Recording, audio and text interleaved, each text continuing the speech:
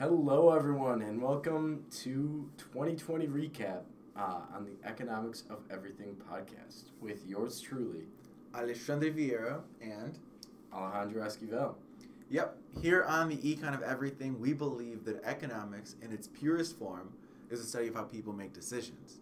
Thus, our goal is to make our audience informed decision makers in all parts of their life.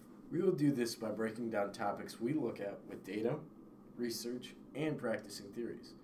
We will also be looking at topics critically and agnostically, which discourages empirics to employ an economic lens. The goal of our team is really to just break down the complex nature of economics to help you employ a critical thinking strategy and holistic approach onto topics to help you become a better decision maker.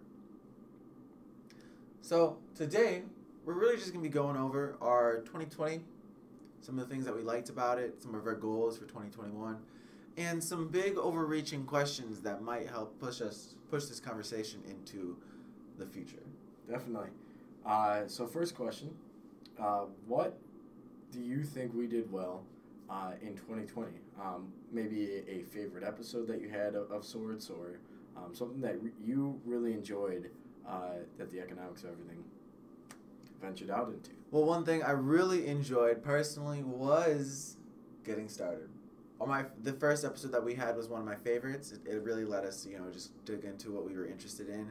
I talked about the population crisis that we were going through in a lot of different countries around the world. You talked about corporate bonds and how that is a scary thing into the future. And the first episode and just the whole starting process, getting the team together, working through like the different roles and recording the first episode was definitely one of my favorite parts. Definitely. What was your favorite? Yeah, well, getting started is definitely a great starting point. And, we faced a couple of obstacles and were able to work through those, and I think helped make the Economics of Everything a stronger and better podcast. Now, after working through those obstacles and working through, some of those kinks that we had to get through, we were able to get a regiment down and record some pretty awesome podcasts. My favorite part was being able to interview some people that I never thought in a million years I thought I'd be able to interview. People who had prior Wall Street investment experience, such as Chris White and Ilya Schwartzman, who operate both in kind of the fixed income markets with different investment product lines, as well as Paul Bartolotta, a hometown hero of Milwaukee of sorts, who runs a restaurant chain here in the state of Wisconsin, all across southeastern Wisconsin.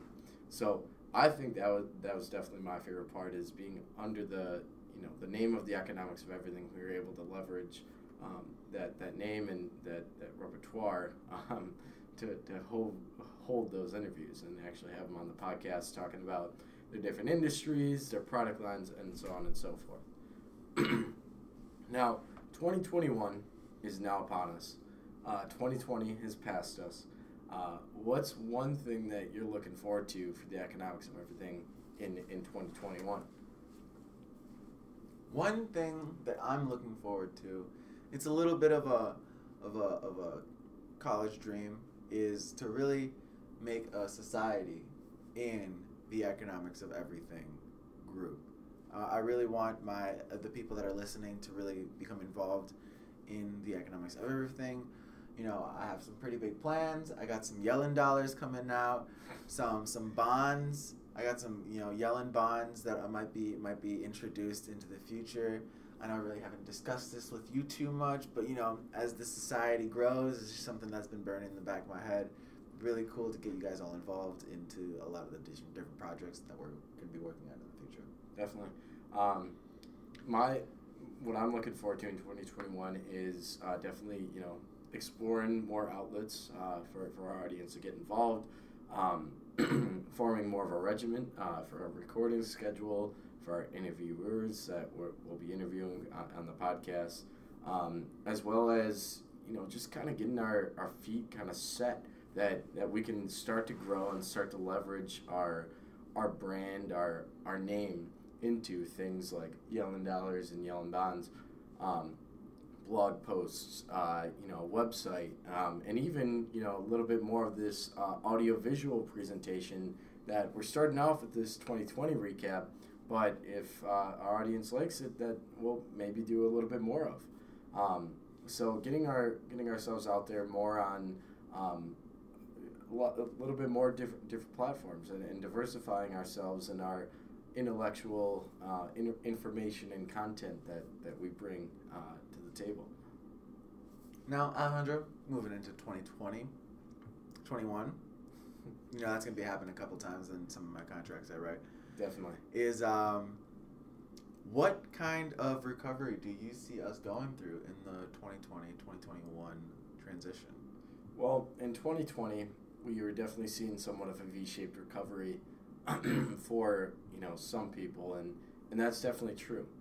But I think that a couple of the economists have alluded to this, that there may be more of a K-shaped recovery in the longer times. So that's a certain population of people actually come out better than they were before of this recovery, and maybe even playing field where they were. But some people actually come out worse. There's a ton of occupations, jobs that might be worse off starting in 2021 than they were, in 2020.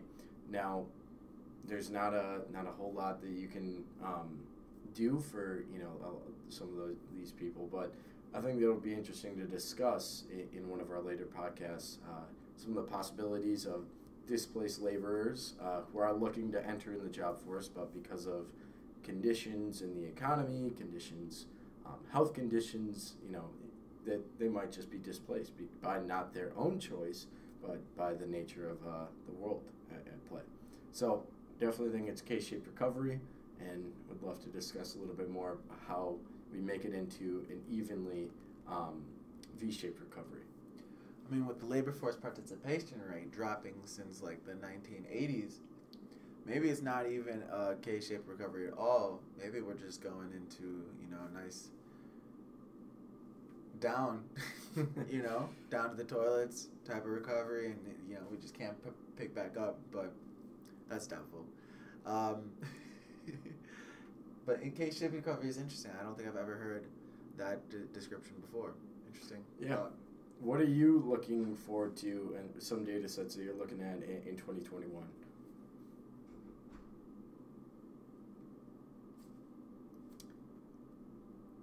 How do residential sales look in quarter one, maybe quarter two of 2021? Residential sales have been a little interesting. You'd expect a lot of these home prices to start taking a big dip as this recession happens, but actually, because of lack of supply, a lot of home prices have been going up recently. Going into 2021, it's really going to be interesting to see how the supply holds up as a lot of these CARES Act and mortgage forbearance issues start going away, to see if we really do see like a large flood of homes onto the market, and if that really does have a large impact on home prices and like the amount of investability that you have available. Sure. Now, that really does start going into it. A lot of people aren't really anticipating that much of a disruption in the mortgage market because a lot of these loan restrictions have actually become tighter. However, going into the corporate market with a lot of these, we have larger portfolios, and with the retail and commercial buildings really just taking a hit during 2020, we're really going to see the impacts on some of these corporate bonds after the 2021 and taxes are getting paid, and everyone starts reanalyzing their leases, and if it's really a viable decision to move into a nice big office. Definitely. With higher debt levels, we've actually seen a higher delinquency rate, which is, through the COVID-19 pandemic. And higher still expected in 2021. And a higher still expected to be coming delinquent in 2021. Mm-hmm. People looking to restructure their debt, companies looking to restructure their debt, or even take on more debt to kind of push themselves out further into the future. Yeah. And buy themselves, a little practically buy themselves time, right? Yep. For them to get, more set on their feet through the pandemic, and have the available free cash flow as well as debt service coverage that they might have once had, but were pushed to not have through this pandemic. Another thing that's interesting is some of these companies that might not necessarily ever have had the financials to support the debt services that they are issuing, and what some financial experts and economists are calling now zombie companies, because they don't actually have a profit that they're generating, a product that has been tested in the market and put out there for a longer term or than what they've existed as. So they really don't have much of a justification for these debt levels that they're taking on. So just kind of walking around with high debt levels, not proving themselves in the marketplace, and we'll see what happens with them. Yeah, I think to summarize, I think what we're saying is residential is probably going to be a little rocked, but not too bad. But corporate markets is something to really keep an eye on. Definitely. With the highest debt level that we've seen in the corporate markets now hitting $7 trillion, it's very important that people start to keep an eye on that, and start to really track what's going on there. So I really appreciate all of you for sticking with us all through 2020. I really hope that all of you stay with us and continue to build out through 2021. And thank you for sticking with us for this first episode of 2021, the Econ of Everything podcast. We look forward to filling the world with more informed decision makers like you. And don't forget to follow us on Twitter at Econ of Everything, no G, the Economics of Everything on Facebook and LinkedIn with a G. Also, you can contact us at theeconofeverything@gmail.com. And please give us a like, comment, review. Let us know what we could do better. If you want someone to come in, do you like these videos? Literally any tips that you can have, tips, tricks, or advice, we would be very appreciative. Always looking to hear more from our audience, because ultimately, the economics of everything, our interest is always in your future value.